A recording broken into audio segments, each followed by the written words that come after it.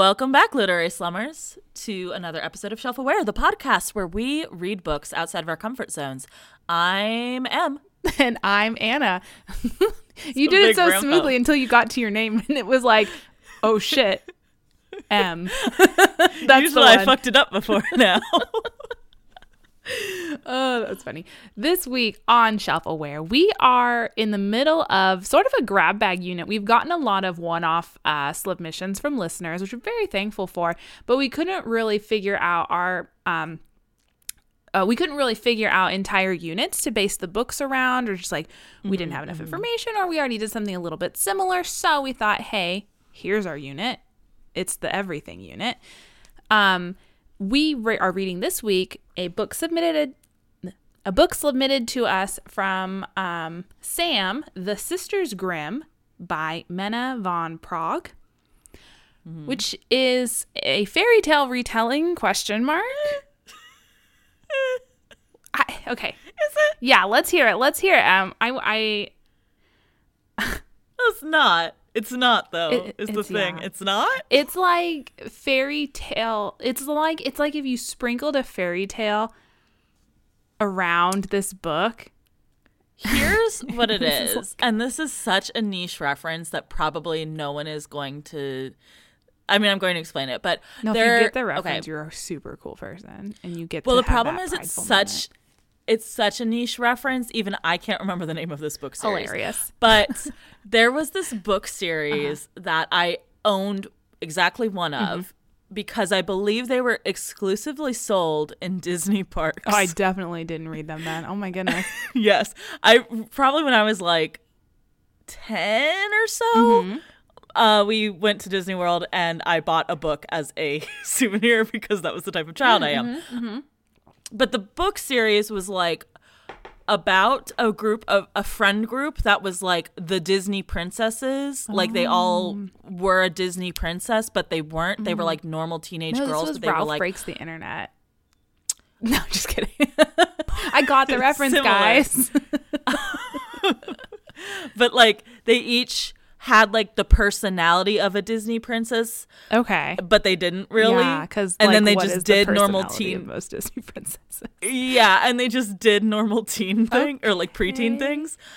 And that was the book. And it was like, that's what this was. Where I was like, which princess did you have?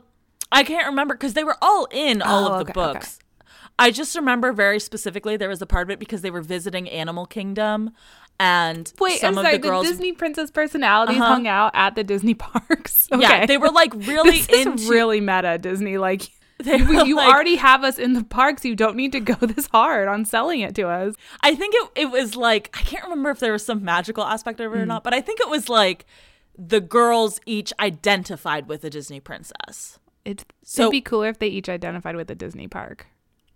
Yeah, that would. But anyway, they all went to Animal Kingdom, and some of the girls were like, why are there birds here? Birds aren't animals.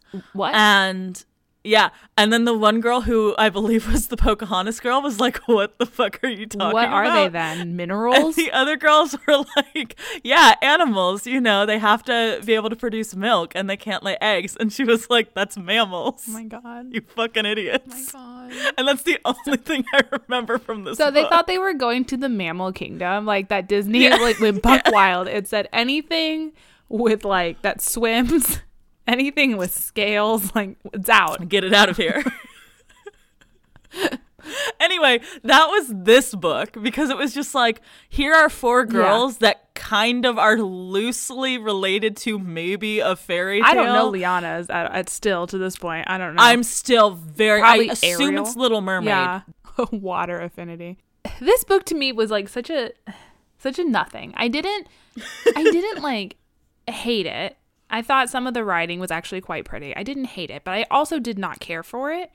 So like, I came out completely neutral about this book. Like it could exist or it could not exist.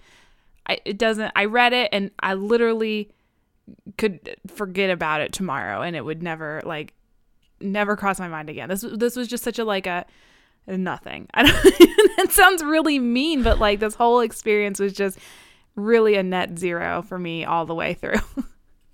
I feel almost opposite of that, where I'm like, I feel like I have so many things to nitpick this book for. Good, because there's no plot. It's a character-driven novel. I don't know whether I like it or not at the end of the day. Because Okay, I'm like, there was so much stuff that I'm like, this is dumb. Why is this? What is this? Why isn't this Why did you say explained? that? Is the most important thing about the book. Why did you, like, counter the thing that you already said? I don't get it. What's happening? Why is it happening? Who is this? Why are they here? I just felt that Why did the best sister get the worst ending? Yeah, I just felt that my head was had to constantly be on a swivel. And so I feel like hyper alert after reading this book, but I don't know if I liked it or not. Yeah, I sense from the way I just talked about it, I didn't like it. Yeah, that's kind of the vibe I'm getting. It's hard to say. It's definitely, I feel like this could have been marketed as any other, just like, here's a book about the Fae. Like, it didn't have to go the fairy tale route. It didn't have to go like the Grimm, like, you know, the brothers Grimm, the sisters Grimm. It didn't have to go that route at all. It could have just been like, here are 4 girls that have magic powers, but guess what? Life isn't like fairy tales. Like, they go through hard shit. And it could have been about like them bonding as sisters, but instead it was just like, we got magic powers. None of us can really be like, our existences are invalid unless men are involved. We kill some guys, and really it's anticlimactic at the end when we finally do that. So like, I also just felt like this was very kind of hat on a hat in regard to the fairy tale thing, where it was like, I have a concept and here's the concept, and also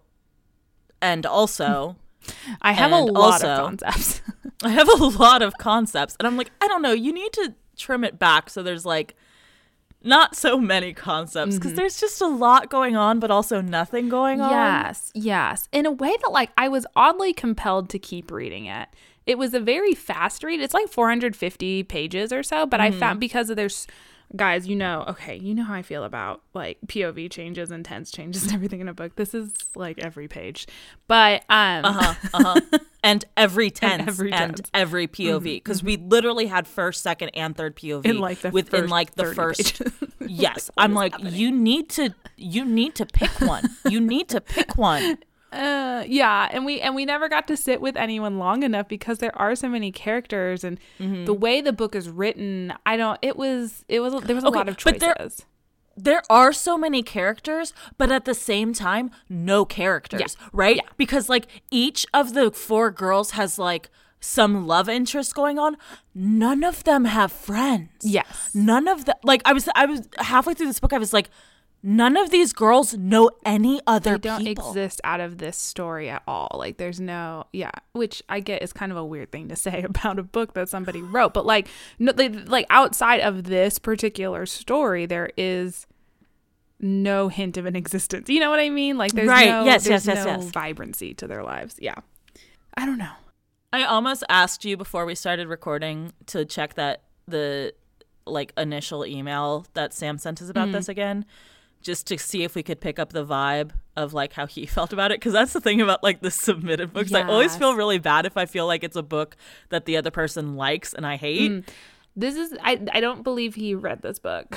He was like, I came across this book. You guys had talked about how you like fairy tale retellings. Here's one. And it kind of has like some controversial ratings on Goodreads. So I was like, okay, yeah, why not? So what kind of on that vein, is there anybody you would recommend this book to? I think there is an audience for this book if you like a character study with like magical realism. If you can separate this in your mind and be like, okay, it's not a 1-for-1 fairy tale retelling. There are hints of this being like it's an allusion to something, certainly. But it's not going to be a complete 1-for-1. And it reads like magical realism for adults as opposed to a YA fantasy that it's marketed as. These girls are not 17 years old. I do not believe that for 1 second. There's a lot of things we're bringing up briefly here that I feel like I'm going to We will talk about. Yes, please trust. Yes. Yeah, I agree. I think that I got magical realism vibes from this, which, you know, we've talked about before. Like, can it be magical realism if it's not written by someone from the Latinx community? I don't know, but like, this is those vibes. Yeah. I don't think I enjoyed it as much as some of the magical realism we've read before. But if, you know, that's kind of your jam, and if you're more into the feelings of a book rather than it like if you're like, I like hats on hats, cool, this is the book for you. There's just a lot going on, and I don't know that any of it is really fleshed out as much as it should be.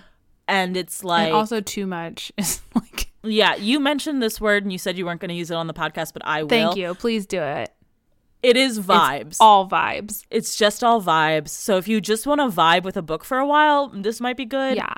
Like, if you could get down with the Night Circus, but not as heavy on the atmosphere as Night Circus was. Like, I think this tries to emulate this, like, ooh, there's an otherworldly thing going on here sort of situation. Yes. But this is much more grounded in reality and the terrible things that happen to these girls, but how they are able to overcome them a little bit by the end. Right. I believe we've used the term slow burn fantasy before, where it's like, yeah, it's a fantasy, but it takes a while to actually get to any of that stuff. Yes. That's kind of the vibe here. Absolutely. Okay, well, what else have you been reading in the meantime? Before we get into this book, let's talk about some other ones. I actually read a couple books that I really, really liked this week. Good. First off, I might have recommended it before, but Olivia Atwater, she does retold fairy tales, but like very loosely based on the fairy tales. But I just did 10,000 Stitches, which is loosely based on Cinderella. Okay. And it was really fun. It was a really cute book. I liked it a lot. I also read The Jasmine Throne by Tasha Suri, because that's kind of that's kind of my goal for this year. I feel like my number of books goal has been really high the last couple of years. And because of that, I've kind of, a lot of the like high fantasy stuff that is kind of like used to be my bread and butter has sort of gotten pushed aside because those are a bit longer. Dense. Yeah. Yeah, so that's kind of my goal this year, is to read more high fantasy stuff. And I started that goal with The Jasmine Throne, and it was fantastic. I loved it. I own it, but I haven't picked it up yet. It also does multiple perspectives, but in a way that I think really works, because they are actually connected to each other, and things that affect one of them affects the other perspective and that sort of thing. It's very like high political intrigue. That kind of works for that. Yeah. And I loved like some of the characters. I was just like, oh my gosh, I love this character so much, which is not a thing I felt with this book. So that's my pick for this week. How about you? Okay, so I have I don't know if I've mentioned it in the recording, but I've been watching. I very foolishly started a new K-drama 2 days before we needed to record this episode, and I had read 0% of the book. I did start a new K-drama on Netflix called Hometown Cha-Cha-Cha, which is very good. It's just like a cute classic, like, city girl moves to the countryside, learns to, soften her edges, falls in love with a local boy, yada, yada, yada. I'm still reading through a memory called Empire. It's a lot. It's really good, so I'm taking it slow. But I also started, and haven't finished yet, a novella by Alex E. Haro called A Spindle Splintered, which is a Sleeping Beauty reimagining. I feel like that name sounds familiar. Yes, I don't know if I've read. They've done the Thousand Doors of January or something, and oh my god, the one about the girls where they're witches. I'm sorry, this is terrible. I own those books and I can't remember what the titles are. I love her writing style. The book kind of opens like Sleeping Beauty is like the least feminist of all of the princesses, because all she does is sleep the whole story and men save the day or whatever. So I think this is a retelling where the girls have more agency. There is like hints of a sapphic relationship. I don't know if that's going to be endgame or if that's just kind of something that happened pre the fairy tale starting. But it's like a girl who has a terminal illness and loves the idea of Sleeping Beauty because she kind of connects with this like cursed girl has an end date sort of situation. Has a Sleeping Beauty themed birthday party for her 21st, jokingly touches a spindle and is transported to a fairy tale world. Ooh. Yes, where her Sleeping Beauty then does not succumb to the curse because that she crossed over at the time that it would happen. So they're trying to solve why that happened and get her home, yada, yada, yada. So, oops, sorry, I keep hitting my microphone. So yeah, it's really good, very atmospheric, very short. It's just a novella. I thought I would finish it, but no, I kept watching Hometown Cha-Cha-Cha. It's really good. Hey, you know what? That's valid. Yeah. Sometimes what you need. Sometimes you just gotta watch a K-drama. Yeah, you just gotta. I just get sucked into them so easily. So okay, this book, The Sisters Grimm, it's gonna be a little bit hard to talk about because we have basically 5 character POVs that we read from, interspersed with like present day chapters, and then there's flashbacks to a decade ago, and then we also get some second person POV in there. And also you say 5 character POV, but also they do throw in a couple other POVs just for some spice. Yeah. And it's really all just like one character. I also feel like if you can't tell, I mean, you know, who knows? Maybe we'll hit a stride here, but this is most likely going to be a rant-heavy episode from me. So, you know, if you're into those, great. This one's for you, gang. But if you're not, sorry in advance. This is a subject close to your heart. You love fantasy retellings, or I mean fairy tale retelling. So like, so the basic conceit of this book is that there is a demon named Wilhelm Grimm who has many daughters with many women and thousands of daughters. They are all granted magical powers because he is a demon. They are able to access this parallel world, mirror world, I don't know, fantasy realm, portal fantasy situation, place called Everwhere, where when they are young, like 7 to 13 years old, are able to be transported to this world to practice their magic, become adept at it. It's basically like the 4 elements, which I always dislike when the magic system is basically like everybody just gets one of the 4 main elements. I'm like, that's so boring. I can rock with that because you know I'm an Avatar I know, stan. and I'm not. I'm sorry to reveal that to everybody once again. But here's my issue with this 4 elements bullshit. This book starts with the worst prologue of any book I think I've ever read. The prologue was insufferable. It was like 1 page long too, which I'm like, well, why then? Why did you do this? It's just like a complete info dump of here's how the world works. And then at the end, it's like, ooh, maybe you might be a Sister Grimm. And I'm like, you need to stop. I'm not a child. I don't know why you're doing this. It's past my 18th birthday. I know it's not. I'm not a Grimm sister. Right. I know it's not me. So stop. But in addition, a big section of this is every daughter is born with an element, each with their own particular powers, blah, blah, blah, blah, blah, blah, blah, blah, blah, blah, goes to the elements. And then the Sisters Grimm are daughters of air. At least they begin that way. Born of dreams and prayer, imagination and faith, bright white wishing and black edge desire. Which first off, this is the first instance of that phrase, bright white wishing and black edge desire, which is used every like 3rd page and it's insufferable. But also, why are you setting this up as like, I don't understand, because it seems like in this section, what the world building is setting up is that everybody has an element, and the air elements just are Sisters Grimm, right? That's the thing that ties them together. Yes. But then later they're like, no, it's because their daddy's a demon, and that's why they're Sisters Grimm. And I'm like, okay, so what was the point of this? Why did you claim that they're all born as air elements when like 5 minutes later you're like, no, actually there's one of each in the Sisters Grimm that we're following? This is so poorly thought out. Like you're saying, oh, they're all air elements at first. I'm like, why would they change? Why would they ever change, and how? Right. Yeah. This doesn't make any sense. Why did you set this up this way? Also, they set up that like the Everwhere, there's like a war between angels and demons. We never get who are the angels? Who are the angels? Where are the other demons? It just seems there's this, because they're like the Everwheres where all of this is fought out. But no, it's just this one horny demon who has a lot of daughters. Who he then wants to have sex with. Content warnings, there's a little bit of incest in this book. There's too much incest. Why? Like there's not a big war of evil and good going on. There's just this one dude who's weirdly like making a bunch of daughters. Because I think the premise is like they have to choose good or evil, and then theoretically they will go out into the world and do good or evil things. But if they choose good, he kills them. They all die. So this doesn't make any sense. And if this, they like, choose war of evil, they have to kill their sisters. But I'm like, what if all the sisters choose evil? Do they still have to kill each other? It's not explained. I think no, because at one point he's like, I think Bia is like, oh, if we all choose evil, it's cool. I think she says something along those lines. All so right, I think if they all go evil, it's dope, and they can all just be evil together.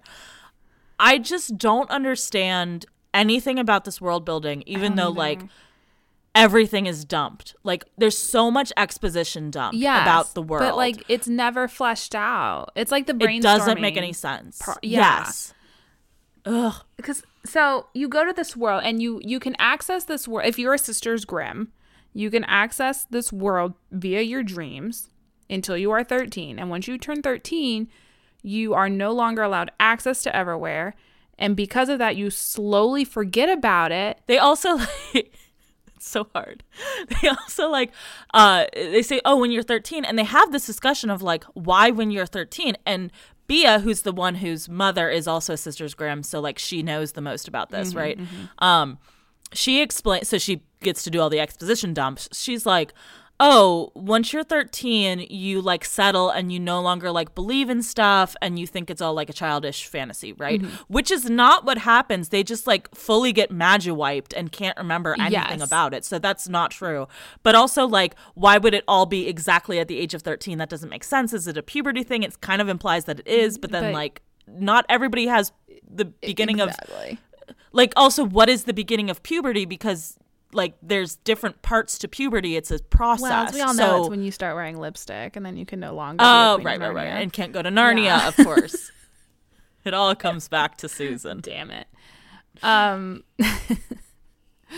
Yes, and then to add on to that, these girls are then expected to return to Everywhere on their 18th birthday and then fight to the death against one of Wilhelm Grimm's sons, who are, the sons. Well, they're not his biological sons, so at least we avoided that incest thing. They are stars that are then put into the bodies of children, and over their lifetime, I guess, have to randomly find out that they are actually Grimm soldiers who hunt down and kill the sisters on their 18th birthdays because they need the life power of the sisters to sustain their lives. So this also doesn't make sense. Because why is this the setup? Like, why is he trying so hard to kill these girls? I guess because he wants the powerful ones, but like, I don't know, have fewer daughters and teach them better. I guess. Be a better father. Yeah, that would be my suggestion to you, Wilhelm Grimm. I think it is supposed to be a metaphor for the patriarchy of like that. This is the whole point of the book, right? Yeah. It's like, the patriarchy, Wilhelm Grimm, makes us tear each other down in order to try to get to the top so that there's only one or whatever. But the only way that we can actually succeed is by banding together and destroying the patriarchy, right? Also, like, by loving a boy. Yeah, well, I get that that's the point, but it doesn't work. Yeah. It doesn't work. There's too much nonsense. And it's not a particularly interesting point to make at this stage. Like, we know, babe. And it's so, like, at the end, it's just, like, so glossed over. It's like, okay.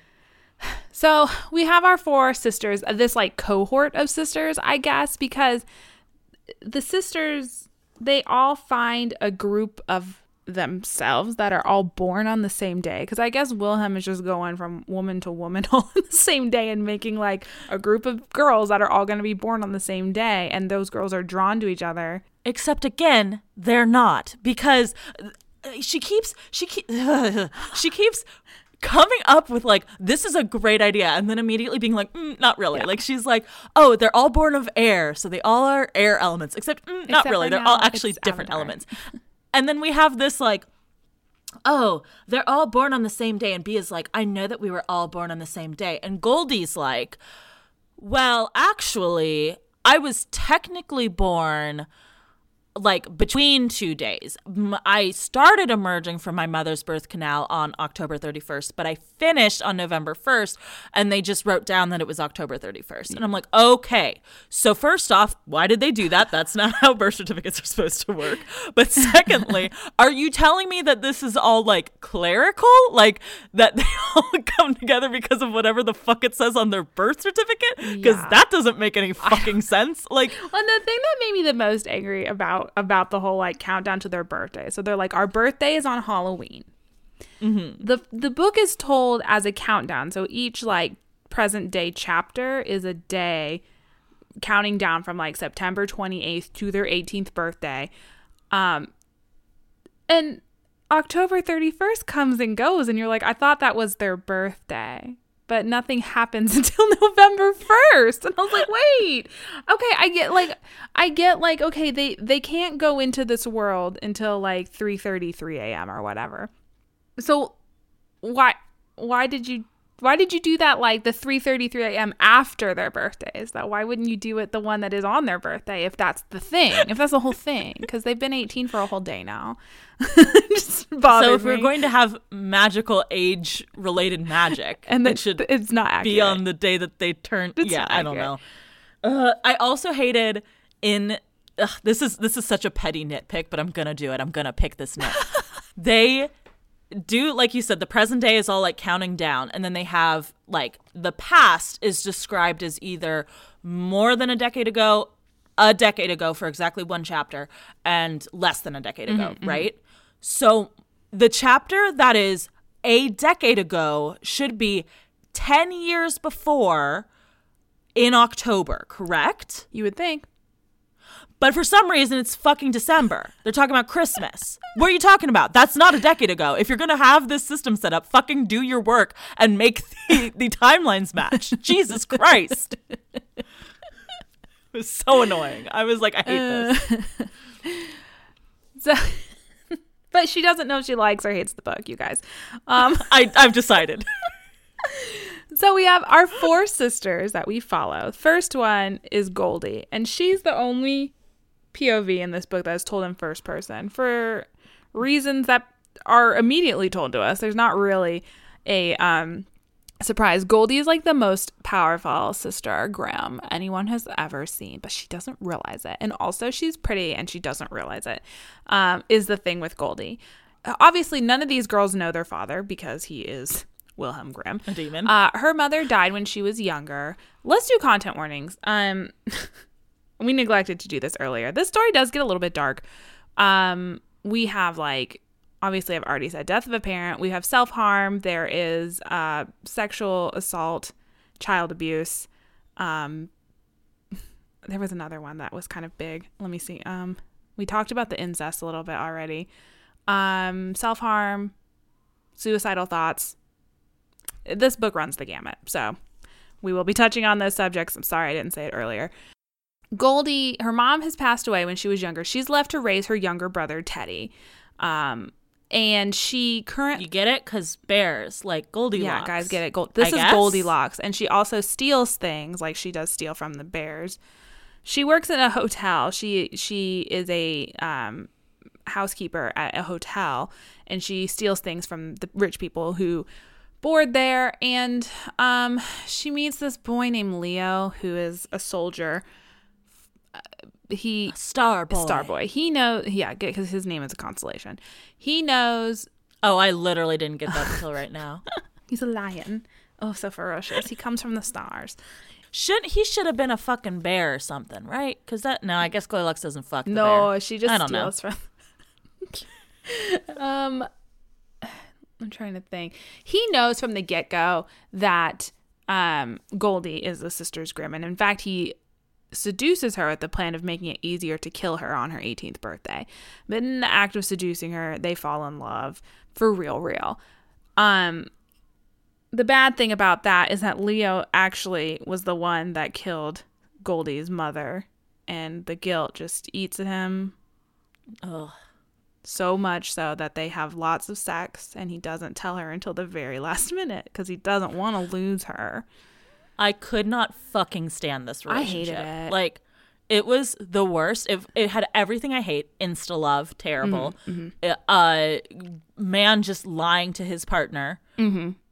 Constantly.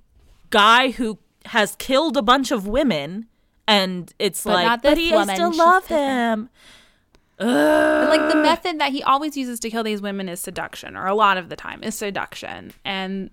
But Goldie's different because she's the most powerful one. Her power is earth, but also the most power. I didn't understand what that was. Also, I think she did some fire stuff at one point, and I was really confused. Yeah. But there's too much to There's get too to in this much, book, yeah. so we can't delve. And actually, there's not that much at all. Then we I mean, there's a lot of things I still have to say. Then we have Lyanna, who is she and her mother moved to the UK from Ghana with the help of Lyanna's aunt, who is she is basically has made I don't want to say a career, but basically her lifestyle has been marry a rich older man, and when they die, inherit their money, rinse, repeat 5 times. Lyanna is in a relationship with another girl named Kumiko, and she loves to swim because her element is water. She was actually Olympic bound, but then she got hurt, so she can't do that. So now she's going to go to art school, but then her aunt is like, of course, Lyanna's mom dies. And then her aunt is like, hey, I'm out of money because I gambled it all away. Can you just like marry a rich guy? Because I'm too old to do this anymore. And so now you have to do it. And she's like, okay. And then is like, why is my girlfriend mad I'm doing this? Why is my girlfriend upset? This is so weird. Lyanna told her aunt, she's like, you have to find me a man that is either gay but still needs an heir and wants to marry me for that reason, or one who's into an open relationship because I can't dump my girlfriend. And the girlfriend's like, I don't want you doing this. And Lyanna's like, I'm going to do it. Wait, why are you breaking up with me? Just like, okay. She meets this guy and he seems really nice and perfect and kind of fits the bill for exactly what they need. But then it's kind of pointed out to Lyanna like, hey, this is not a good way to go about fulfilling your dreams. So you should just get a job at a grocery store and work nights and work your way through school, yada, yada, yada. And what is a fun thing about this weird relationship dynamic is that Lyanna, who has been presented as only interested in Kumiko and like loves Kumiko, and she says that she's probably a lesbian, but really she just loves Kumiko, so like she doesn't really need to label it. But clearly only attracted to women as far as we can tell. For some reason is like way more descriptive about this hot man than she is at all about her girlfriend who she's in love with. Like, did you pick up on that? Like, I don't know what Kumiko looks like, and like her name sounds Japanese, but I couldn't tell you what her ethnicity is. The vibes towards Kumiko were basically like, oh yeah, she's there. Yeah, she's there, and she's mad about everything all the time to me. Yes. And the vibes towards this guy were like, he's so mysterious. So and hot. I wonder what's going on with him, and so attractive. And I'm like, what is this? Yeah. Like, what are we supposed to take from this? I don't understand. I was a little bit like, I mean, you always have to be like, not wary, but like, kind of wary about when representation in books is written by a white author. And the whole plot line of her aunt just like kind of being this character who only is obsessed with like, material things, wants to force her niece into a arranged marriage. It's just kind of like, I felt like this author, kind of on your point of her being a white author, writing people of color, like, to her credit, I think that she was, like, it's good that she didn't make them all white, for sure. They did do the thing where all of the words in other languages were in italics, which I was like, And also did not sound natural to how the characters were speaking, Yeah. but that's fine. But she also, like, I felt like she got the external of being in another culture, but didn't get the internal, right? And what I mean by that is, like, when she's describing Lyanna's, like, interactions with white people and how white people are racist to her. I feel like she got that more or less. Like she was like, yes, this is how it would work. But I don't feel like she really, nothing about like Lyanna and her life and lifestyle and whatever made it seem like she had like any culture, right? Yeah. And especially the thing that really kind of irked me was that Lyanna is a character who learned a very specific spiritual practice from her mother, which is tarot reading, which I could be wrong, but as far as I know, that is a practice that is very European. And it's weird that like this woman from Ghana is like, here, I will share this spiritual practice with you. It's tarot. And I felt like this is kind of getting into a larger point, which I'm sorry, I'm going to sidetrack here for a minute. If we are to understand that these 4 girls are are loosely inspired by a fairy tale, right? It's like, why these 4 fairy tales, okay? Yeah. Why don't we have a fairy tale from Ghana? Yes, these are all European fairy tales, I think. I mean, it's still not really clear what Lyanna's is. Maybe this is a fairy tale that I'm not familiar with. I feel like it's supposed to be Little Mermaid, but I'm not sure because it's like her giving stuff up and whatever. Anyway, like I feel like Kumiko is supposed to be her voice, essentially. Like she's supposed to be giving up her voice in order to get the man, and then realizes that's not the right thing, which isn't how. Anyway, and then has to like she dies at the like Little Mermaid dies at the end. She has to get a job. It's the same thing. But we've got if we're reading this correctly, Little Mermaid, Goldilocks and the Three Bears, yes, Red Riding Hood, and Beauty and the Beast. Yeah. It doesn't make sense that they're all European. You could say, okay, well, they're Grimm's fairy tales, but they aren't. Like only one of them Andersen is Hans Christian Andersen wrote Little Mermaid. Suzanne Barbeau, I think. I'm so sorry, I forget the full name of the author, but wrote Beauty and the Beast, the original Beauty and the Beast, like that we kind of refer back to. And Goldilocks and Three Bears was a English folktale. Grimm is, of course, German. They are, of course, German. They did write Red Riding Hood, and that isn't to say that any of those people came up with these fairy tales, because, of course, they're all folklore and they have, further back history and whatever. But these are there is no Beauty and the Beast. That story is not in any of the Grimm's fairy tale books. Like, they never wrote that one down. Yeah. They never wrote Goldilocks and the Three Bears down. They did not write Little Mermaid down. So, like, that's not it. So you just picked 4 fairy tales. You randomly picked 4 European fairy tales. And, like, I feel like that's very much the thing of, like, it has nods towards, like, multiculturalism, I guess, but it isn't. It's the European white canon of oral traditions, and you're pretending that it's Grimm's, but it's not, because they didn't write these. So why... I was going to see if there's anything with, like, the blackbird. I mean, there are fairy tales with blackbirds in them. Zambian fairy tale about beautiful blackbird, but the blackbird wasn't Lyanna. The blackbird was Bia, who is Beauty from Beauty and the Beast. Oh, that's true. Yeah, she just drew the blackbird. She just wanted to be like Bia. That's right. She very specifically, that's like the conclusion she comes to. She was never the blackbird. She wants to be the blackbird. Yeah. I don't know. Yeah, and I will say I did kind of like, we do get a few glimpses of like Lyanna's mother kind of pressuring her to give up a lot of like their traditions from home in order to like fit in better in the culture. And I think they settled down in Cambridge. Cambridge, sorry. But you wouldn't, if you were trying to fit into mainstream English culture, you wouldn't then learn tarot. Yeah, so. You wouldn't then be like, oh, here is a thing that I must pass down to you, my daughter. Like, it's weird. It's not from her culture, but it's not from the culture she's trying to assimilate into either. Yeah. So, it just felt like an incomplete surface level sort of. And I mean, that's kind of the problem with this whole book, and is like all the girls are such surface level that, like, I guess, I don't know. You don't really get into any of their... None of them are personalities, so I guess it doesn't really matter. I don't know. So that's Lyanna's whole thing. Scarlet, Red Riding Hood, she can do fire. She owns a bakery with her grandmother. legit just runs this bakery. Please keep in mind, all these girls are 17 years old. 17. She runs the bakery, and her grandmother, her mother, has died tragically in a fire. Spoilers. No, she didn't. She just left.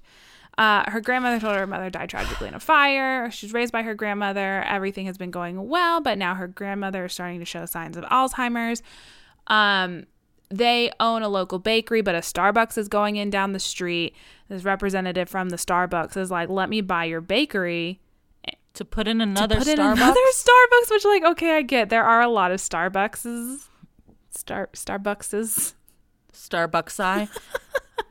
But also, like, this is just like, why wouldn't Starbucks come first and just be like, hey, can we buy this already set up building instead of buying another building? But whatever. Also, like, they just put this Starbucks in, like, they haven't even seen what their business is like, what business demands are. Worry about competition. Like, this seems primarily a bakery, whereas Starbucks is primarily about coffee and frappuccinos and red cups during the holidays. Anyway, Scarlett kind of has like a little bit of a fling with the representative from Starbucks. Okay. Whose last name is Wolf. Whose last name is Wolf. Get it? Little Red Riding Hood and the Wolf. Mm-hmm. Okay. Scarlett has 2 relationships with men. Yep. That who are adults. Fully adults. She's 17. Will is the handyman that comes and like fixes up the bakery and gives them really steep discounts on his labor prices, whatever. 28 years old, asks out Scarlett. And then this Eli Wolf guy comes in, and he is someone that Starbucks has entrusted to go out and sign contracts with local businesses in order for Starbucks to buy that business.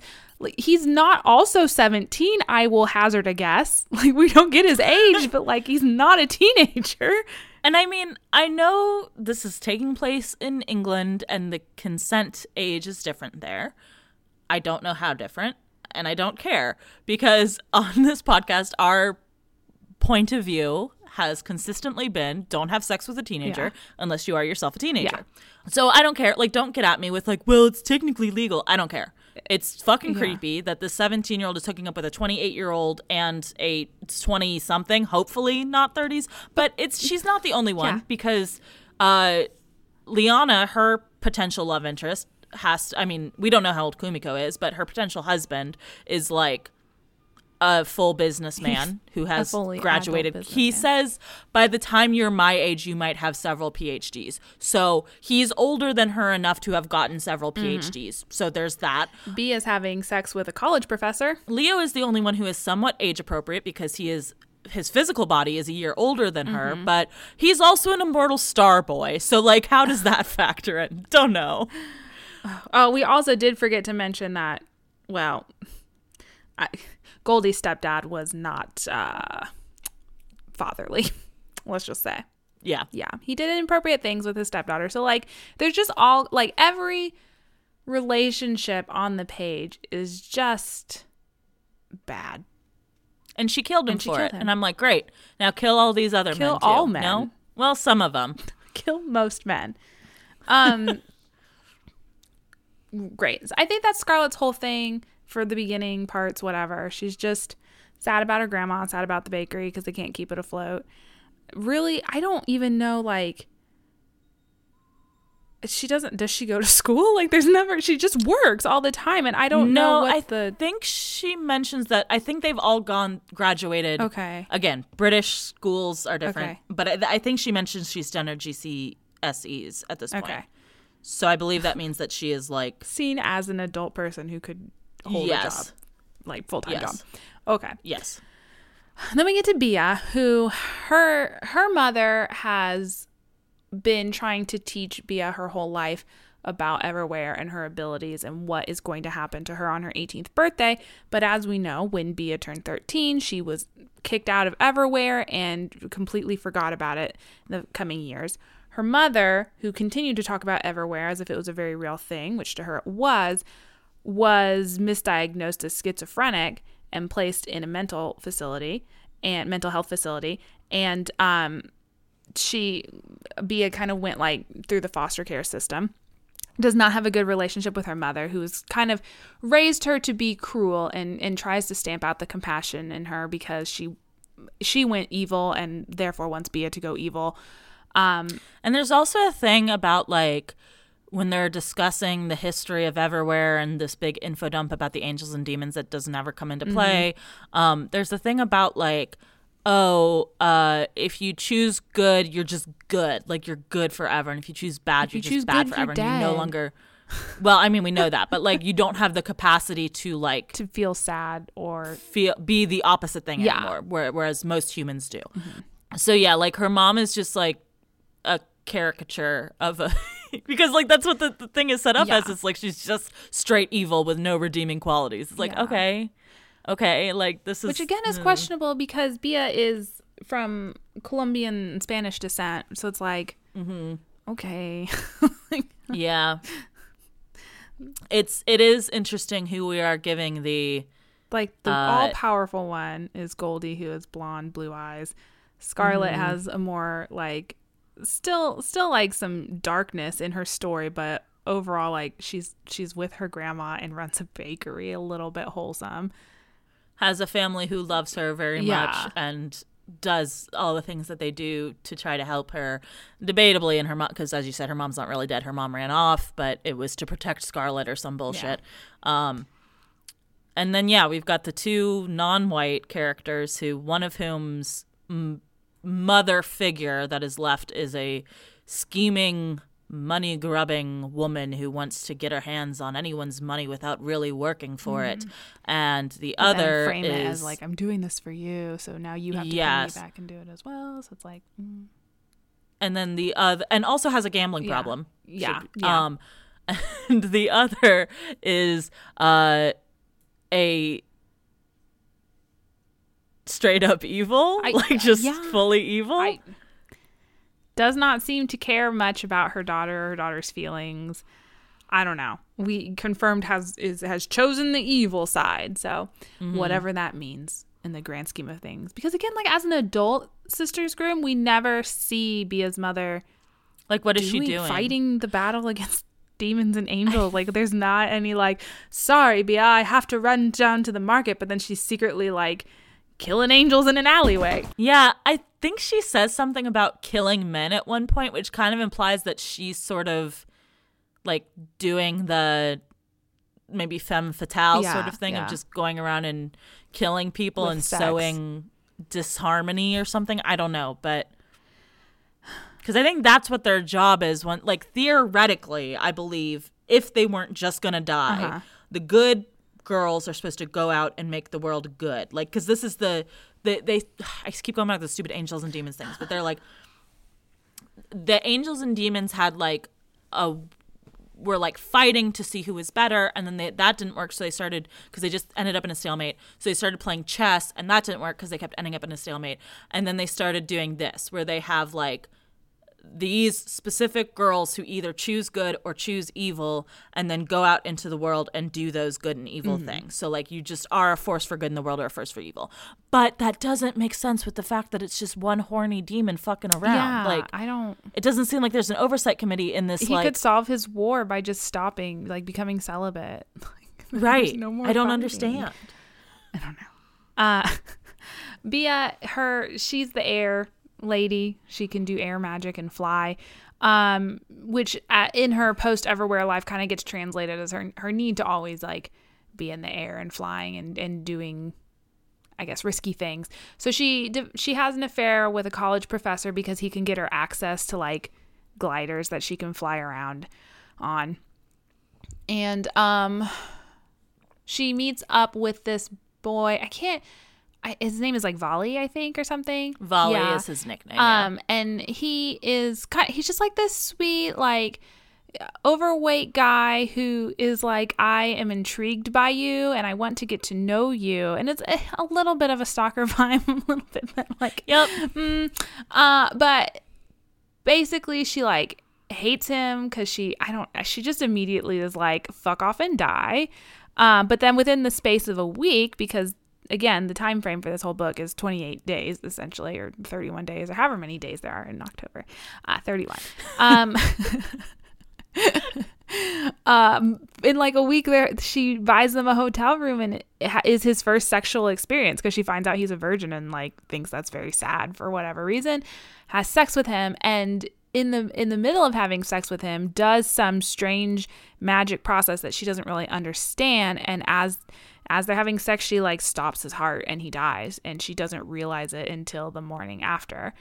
And also she's in love with him at this also point, which she has fallen in love with him. Just love right, when girl. dudes are super persistent all the time. She falls in love with him, but she's also like, God, he's so He's fat so and fat ugly. and I'm ugly. like, That's his whole thing. His whole character trait is he's just fat. And I'm okay. Like she literally is Exhausting. like, you have to stop making that face. You look like a chubby hamster. Okay. Why is he drawn to her? because she's beautiful. Yeah, she's so beautiful. Yeah. Bia carries the guilt of Ollie's death around for the rest of the book. Then kind of, I guess, resorts to self-harm to feel or stop feeling. And basically that's her whole character arc. Cool. Great. Within the course of the story, Liana, who has been having these dreams, and through her use of the tarot cards, knows like she needs to find her sisters. Is confused because she doesn't have any sisters, but somehow finds her way to Goldie. They're the only two that ever interact outside of Everwhere, Right. which I thought was like, isn't that the point of this book? Are they supposed to find each other outside of Everwhere? Strange. Yeah. And they kind of, they are immediately drawn to each other because they knew each other in Everwhere, but they're still not aware of all of that. Outside of Everwhere, Leo has at this point told Goldie like, hey, I'm a star. I'm a soldier. I have to kill in order to stay alive. You're a sister's Grimm. You have magic powers. You just don't know it yet. Let me take you to Everwhere to teach you how to use these powers so you don't die on your 18th birthday. Also, I killed your mom. And Dope. Goldie's like, I hate you, but I still love you. I can't help but love you. You're my true love that I've met at 17, the murderer of my mother. I love you. I can't help it. Great. I love this. This is so good. So their 18th birthday rolls around. They all make their way to Everwhere. Scarlett's mom comes back. She's like, hey, I'm your mom. I'm not dead. Hey, we don't have time to unpack this, but come with me. We got to go to Everwhere. I got to teach you about how to use your fire powers in like 30 minutes because that's how much time you've got.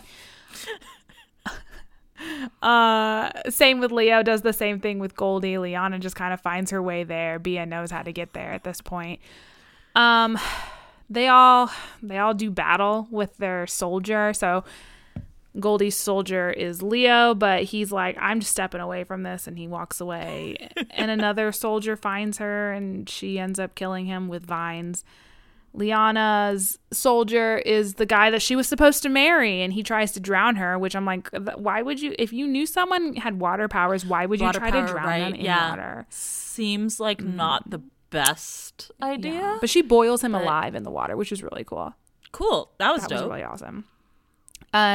Scarlet Soldier ends up being Will, the nice handyman that confessed his love to her, and she just reduces him to ash.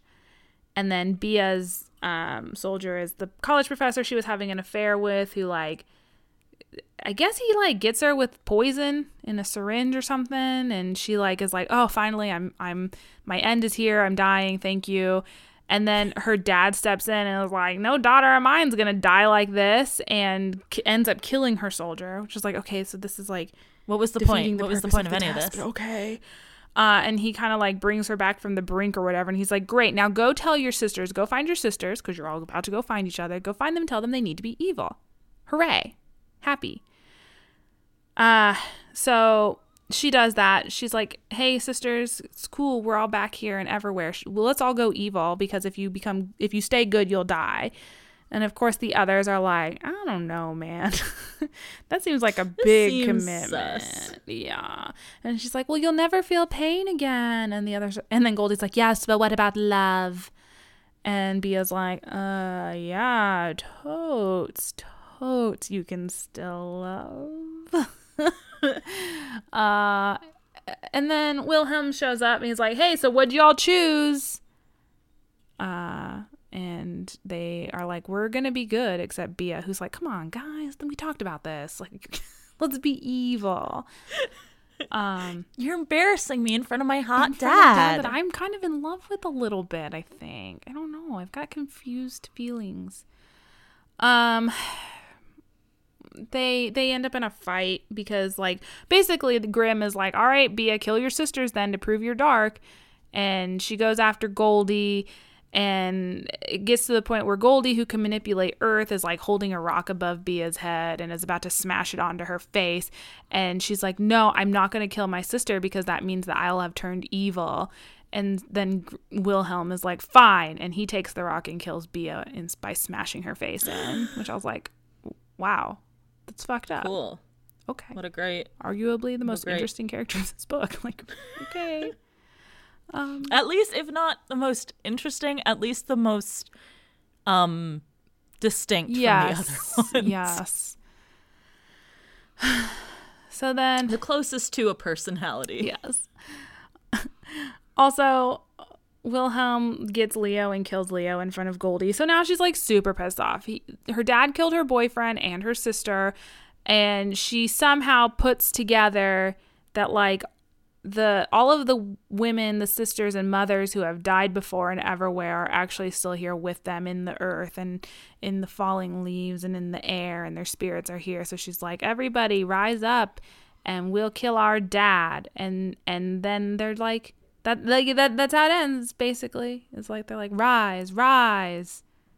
And you can presume they defeated Grimm. There's like some like, I think they say they do. They do? Okay. At this point, I was like, the end. Yes. Yeah, it was. And then there's like 4 little epilogues where we get like cute little illustrations of each of the girls by Abigail Larson, whose artwork I really like. So I was like, oh, this was fun. It's really nice. We get a little bit of like what happened to each of them. Like Goldie still goes to Everwhere hoping she'll find Leo and try to communicate with him, but he's dead. Bia, she gets to like fly around Everwhere as a spirit. Being still sad about Bali, but she gets to fly. But she gets to fly. That's all she ever wanted. And then that's it. I guess they like they dedicate themselves to training future sisters and helping them remember after their 13th birthday that Everwhere exists, even though dad is dead, they're somehow still getting kicked out of Everwhere at the age of 13. So they're like, okay, we're going to give you a tattoo and you can write a letter to yourself so you don't forget this place. But also there are no more sisters being born. So this is like kind of it for us. And which seems like a weird thing if this was all angels and demons trying to fight an eternal war, that again, it was just predicated on this one horny demon. Seems like the war's like, over. I don't know. Can no other demons go around and fuck some women? Like, I don't get it. Yeah. That's this book. I can't help but feel like I'm just very disappointed because I feel like there's a lot of potential here for something cool. The writing is beautiful in parts. Like there are some scenes I was like, wow, that's a really like devastating thing to have happened and is written beautifully. But then like just that balanced out with everything else, I was just like, I can't hate I cannot hate or like this book. I am completely neutral about it. It exists and that's all I got. It exists. I think I hate it. It annoyed me too much. There were parts that I feel like I was very negative, like I always am. There were parts that I was like, oh, that's a cool idea or whatever, but it just none of it worked. It was all too, like I said, high concept without like proof of it actually functioning, you know? Yeah. And it really, like, for a character-driven book, the amount of time we get to sit with each character is so brief that, like, you're tossed out of her story almost immediately. It's literally like maybe a half page at a time, and sometimes longer, but usually not. And that's, you know, flipping between present day and their various pasts, and it's a lot. So yep, it was too much. It was both too much and not enough. Yeah, too many ingredients, but none of the ingredients prepared correctly. Yes. This is like an episode of Chopped where just nothing went well for the chef. The ice cream machine broke, as it always does. Never make an ice cream in the dessert round of Chopped. You know what else was the other thing I kept thinking of when I was reading this? What? The first episode of the TV show Charmed. I was like, this is maybe I need to go back and watch that. I don't. It's the first episode of a like supernatural series, right? Where eventually we're going to get to Monster of the Week sort of stuff, but we need to set everything up, right? Gotcha. It's the pilot. Yeah. And I'm like, I don't want to read a pilot. I want to read the series. I want to be in it already. Yeah. I will say there is a second book in this series that I think is more focused around the demons. I don't know if it is a direct sequel or a prequel or what's going on with it. It's called The Night of Demons and Saints, so maybe that would answer some of our questions about. From what I saw, that was about Goldie trying to resurrect someone. So I don't know if it's Leo or Bia, but I like. Yeah. Let me see. Driven by grief, she devises a diabolical plan using a human sacrifice to resurrect what she has lost. So maybe it's both. I don't know. But they're older in that one. They're 21, so like that's better, I guess. I just don't understand why she made them like. Why were they you so can slap young? any number on this. They could have been 21, and that would have been like. And truly, it's still it read weird that but way. And I know, like. I have not had to deal with the exact same things that these girls have had to deal with in their lives, and I know that like going through hardships really does mature people. But like, why do we have to constantly have the girls paired with men so much older than them and put into so many? I don't know. It's just maybe this is part of like the feminist commentary that is either going over my head or is not apparent enough for me to pick up on. Well, and on the note of feminist commentary, it really, I felt like it had the ideas and it didn't get there, right? Because it was like, at the end, they're like, oh, you have to choose to be good or evil, and good is like playing by the rules and fitting in and whatever, and evil is like not being beholden to men and not having to rely on them and this and that and the other thing. And it made it seem like the feminist choice was being evil. Yeah. But then they were like, no, the feminist choice is being like good. Which the hashtag girl boss route was evil. But then the good, maybe it was like women aren't allowed to just be good or I don't know. Women aren't allowed to choose what they want to choose. They're forced to fit this mold that the men want them to, but then it's not hitting all the way, right? Like we have so many questions. It felt like it was kind of vaguely gesturing at feminism and being like, you know, get it. And it's like, well, yeah, I do, because like I live in 2022. Yeah, I also am a woman. And, have read feminist theory and stuff. So like I do get it. But I don't know that this is doing the work to back up the point you think you're making. Yeah. Yeah. I mean, this book does really seem to jive with some people. Like, I think the Goodreads reviews seem to be like either you love it or you hate it. Apparently, I'm the pick-me. I'm just medium about it. But it's, yeah.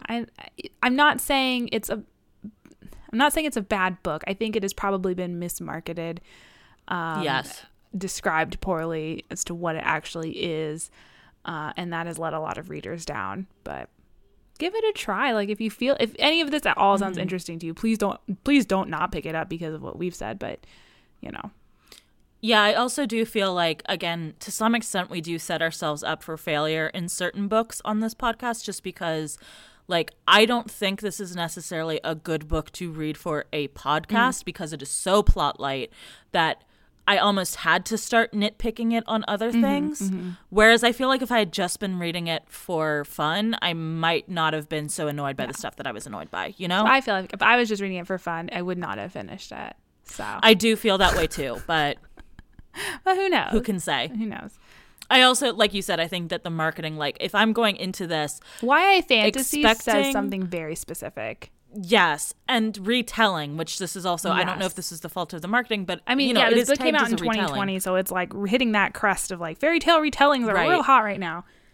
So I feel like if you are going to market it that way, I'm almost, because that is something that I enjoy about retellings that are a little bit more veiled, where like you do have to pick out the details in order to be like, I see how this is mirroring that. So I was trying to do that the whole book, but it wasn't actually there. So then I just became like really too dialed in on stuff that I shouldn't have been in order to just vibe with this book, I think.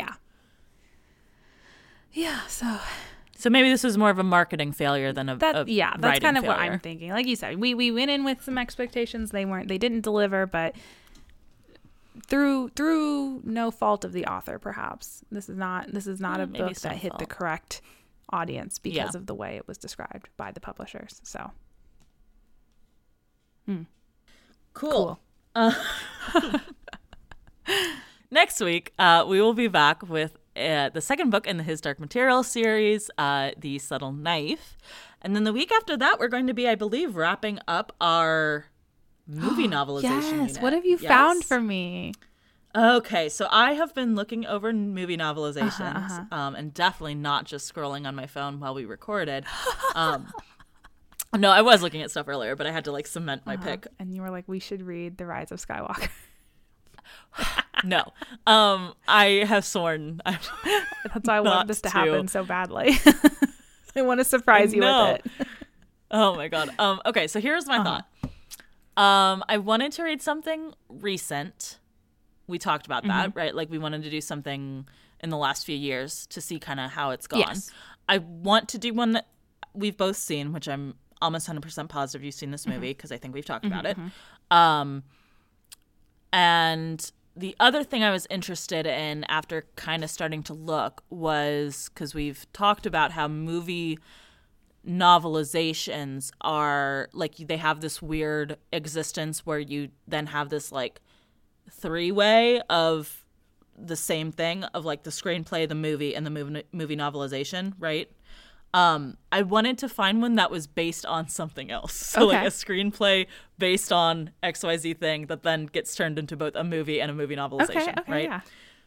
This is all intriguing. Lots of puzzle pieces. What I have landed on, I think, Rise of Skywalker. is the... I hope this is a movie I liked. I think you liked this movie. I like most movies I watch because I'm very picky about any movie I've seen for the most part. The The Eternal. close, because it is a comic book Cool. movie. So Wonder Woman, the official movie novelization by Nancy Holder. Interesting. Yeah. Okay.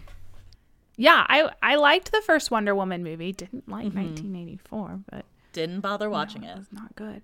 But the the first one was all right. Yeah, I'm excited. Yeah. So it should be interesting to see this book, which is based on a screenplay that has also been turned into a movie that is based on a Comics. comic Yeah, book there's series. lots of Yeah. layers here. This is really cool. Yeah, so that'll be 2 weeks from now. Come by to check How that out. exciting.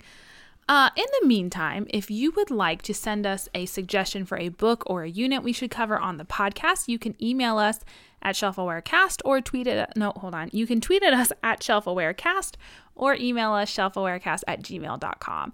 Who knows? We may do another grab bag unit sometime. So don't be afraid to just send us a single book recommendation. That's totally fine. As always, thank you to Ben Cope for the use of our theme song. You can check out his YouTube channel in our show notes below. We are also on all of your favorite podcast aggregating platforms. So if you haven't followed or subscribed to us on one of those, you definitely should. If you use Apple Podcasts or Spotify, we'd very much appreciate a 5-star review. But if you don't, that's all right because you are allowed to talk about us anywhere on the internet you would like. In the words of Mena von Prague, it's a voucher, Bia says, for a night at the Hotel Clamor. Yes, I see that, but why? Because I'm not having sex with you in college, Bia says. God knows it's embarrassing enough without having it witnessed by the entire school student body.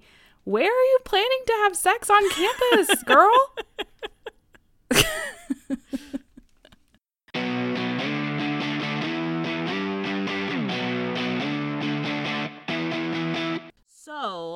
next week, I believe we are going to be reading the Golden Compass. Nope, I keep calling it that. That's not the name of the series. The His Dark Materials, Book 2, Amber Spyglass. Nope, Subtle Knife. Nope, which one's second? Start over. Subtle Knife? Subtle Knife is second, Yes. right? Okay. Next week. And now I'm checking because I'm paranoid. Yeah, Amber Spyglass is the third. Yeah, it's the third one. Okay. So the second one is. There's the outtake. Next